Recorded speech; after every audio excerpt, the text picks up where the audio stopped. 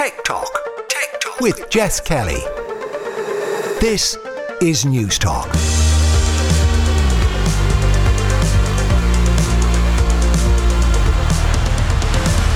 Welcome along to Tech Talk. This is Jess Kelly with you here on News Talk. Coming up over the next hour, the iPhone 15 has a USB-C port, but is that enough to warrant an upgrade? 10 years after going bust, we'll look back at the legacy of Bebo, and I'll give you another chance to win a 55-inch TV from Telefunken.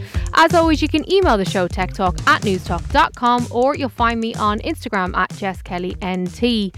But we're going to start this week with Apple, because on Tuesday at 6 p.m, the company unveiled the iPhone 15 alongside the Watch Series 9. Ciara O'Brien of the Irish Times joins me now. Ciara, will you just start by running us through what exactly they unveiled? So we got the usual of what we were expecting, which was the iPhone 15. We got an updated watch and an updated Watch Ultra and some extra stuff about iCloud Plus plans, which went down very well, but probably the average person is more interested in the phones. And look, what we're looking at now is kind of very iterative phones. They're not doing any major jumps like they would have done before. You would have got like this super duper camera, whatever on it. The technology is so good these days that it's very hard to have that kind of splashy new feature that they would have had, maybe 6, 7, 8 years ago. So what got was, I suppose for most people, the Pro Max is the big difference, because they've increased they put a super zoom camera on that. Well, for the iPhone anyway, a super zoom camera. So it's, instead of just getting a 3x zoom camera, now you get a 5x zoom camera, which doesn't sound like much when you put it down in raw figures, but when you see it in person, there is actually a very big difference. It means you can get closer to things, and there's basically, if you have the Pro Max now, there's basically 7 lenses in one camera because of a few changes that they've made. So you do get a significantly better camera. How many people are going to want to pay out for that now is another question.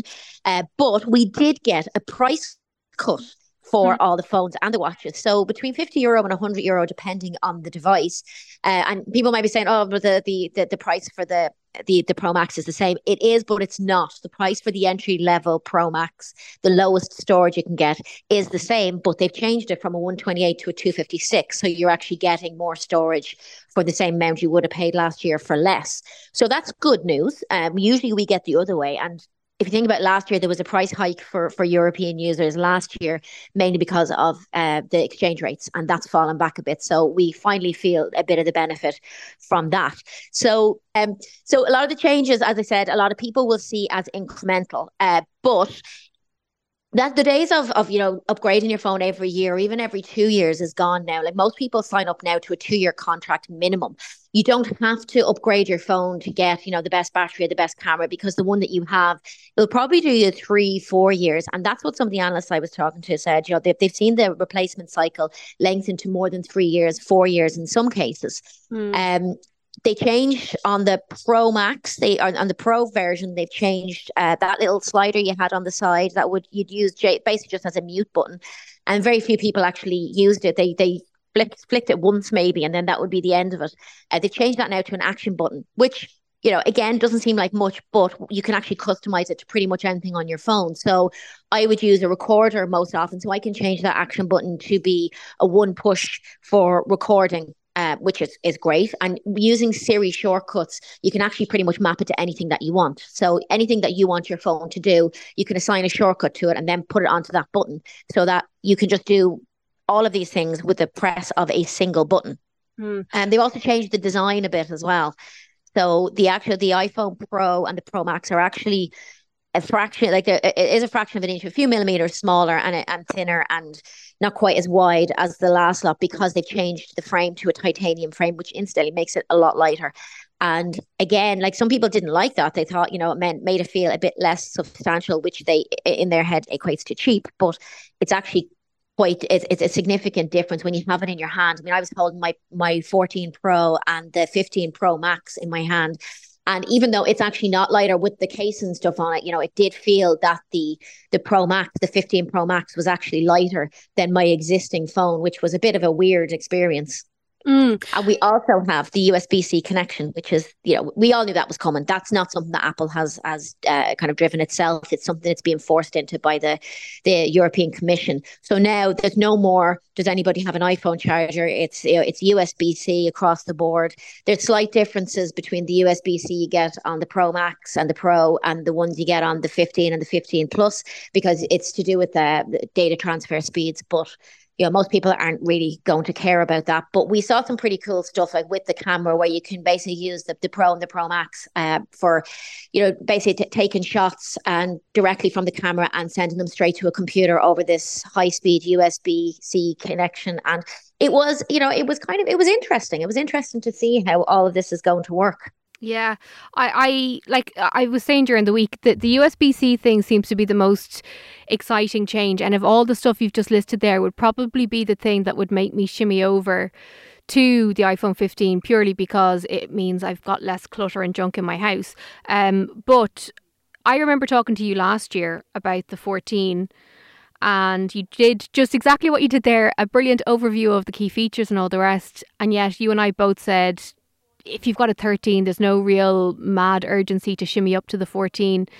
If you still have your 13, is there a massive difference in going from the 13 to the 15, or is your 13 still all right? Not, especially if you're on the Pro Max already or on the Pro, there's not a huge difference. Now, where you will see the differences with the 15, they've made it a 48 megapixel camera. It's a bit more versatile. I would say, look, if you're on a 12 or an 11, maybe now is the time to upgrade, but I'd say 11 or below, definitely. You'd see a huge difference. If you're on a 14 or a 13, you're not going to see as big a difference. Now, the 15 and the 15 Plus, which are basically the kind of the base models for the iPhone now, I mean, you do get the dynamic island on that as well, and that was a really mocked feature when it was brought in. People were putting all sorts of things in this dynamic island, but actually, I everyone I've spoken to has said exactly the same thing. We kind of looked at it at first and went, yeah, useful, not essential, but it's probably one of the things I use most on my phone. And now you have that on the 15 and the 15 Plus. So if you're on kind of like a 13 or you're on a 12, I'd say, if you can get a good deal on it. The 13, the urgency isn't there. The 14, definitely not. I mean, I can't see any reason really to upgrade. I'd be holding off for another year. But then I don't think that Apple are really pushing people to do that upgrade. I mean, they've made a big deal about making the phones more repairable as well. So now it's actually, if you've got they did it last year with the 14, but if you're buying the 15 Pro or Pro Max, that's actually more repairable now, because they've made some changes to how it works. If you smash the black back glass on your phone, you don't have to have the whole chassis replaced. So it's a much cheaper and much easier repair. And this is what I want to see from companies. Make your stuff more repairable. Apple talked an awful lot about their jumps in and their gains that they've made in kind of environmental side of things. So, using recycled cobalt in batteries, using recycled aluminium, and the Apple Watch Series 9, I think, is their first carbon neutral product, depending on what strap you put on it. And that's, they ditched all the leather from all their accessories as well. Now they're using kind of recycled materials in this new fine woven material that they're going to put on cases and wallets and all that stuff. So, they have made a big deal about their environmental credentials. And that's been generally well received. So I think, to have that, but then also say to people, oh, we really want you to upgrade from last year's phone to this year. I don't think, it's not, I don't think that's where they're going with this. I think they're basically saying, look, if you have a phone that's a few years old and you need an upgrade, great. This one will last you a few years as well, because Apple has got really good support for its products past what you would expect. So most people, if they're changing their phone after 3 years or 4 years, the phone will still get software updates. I mean, It's usually about 6 years, before it finally just won't work, just because the capabilities of the phones are restricted, once we get to that point. But I don't think that if you do have last year's phone, you need to be upgrading to this year's phone. What people have said to me, though, is about the battery on the 14 and the 14 Pro. And I have noticed myself, I don't know if you've checked this now, if you go and check the battery health, my battery health is about 89 to 90%. Now, there's no way that would have been, if I go back to my 13 Pro, that would be, at this stage, a year later, I would have had 94 or 95% battery health. So there is, and I do find that the 14 does heat up quite a bit. Now, In saying that, what I will say to you is, I'm not sure whether it's down to software, because obviously there's an awful lot more stuff on the 14 that will carry over to the 15. So I don't know, in terms of battery life, if we're going to be talking about, it'd be interesting to come back next year and see what the battery health is like on the 15 Pro and Pro Max compared to the 14 Pro and Pro Max this year. But if it's software, that can be fixed. If it's a hardware thing, and it's the battery itself is just, needs to be changed, that's a much cheaper fix than buying a whole new phone. So if it's a case that people are considering upgrading their phones because of the battery and you've got a 14, I would say look at, replacing the battery first before you go and spend €1,489 on a Pro Max. But just because it's the latest phone, there's not enough compelling features there between the two to upgrade. No, totally. I'd love to know what you think. Look, if you are somebody who has been a loyal upgrader of iPhones over the years, is there enough of an impetus to move and to part with your cash to get one? You can email techtalk@newstalk.com.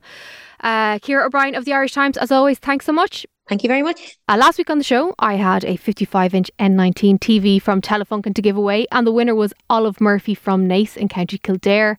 But guess what? I have another one to give away. It is, as I said, a 55-inch N19 TV, which has a frameless 4K UHD LED display. You can watch my full review of it over on the News Talk YouTube channel. But if you want one of your own, simply tell me, what amazing TV show is this the iconic theme tune for?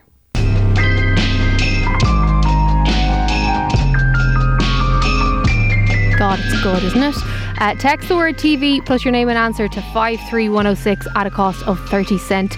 The winner will be announced on next week's show. You can get more information on the TV on telefunkenelectronics.ie.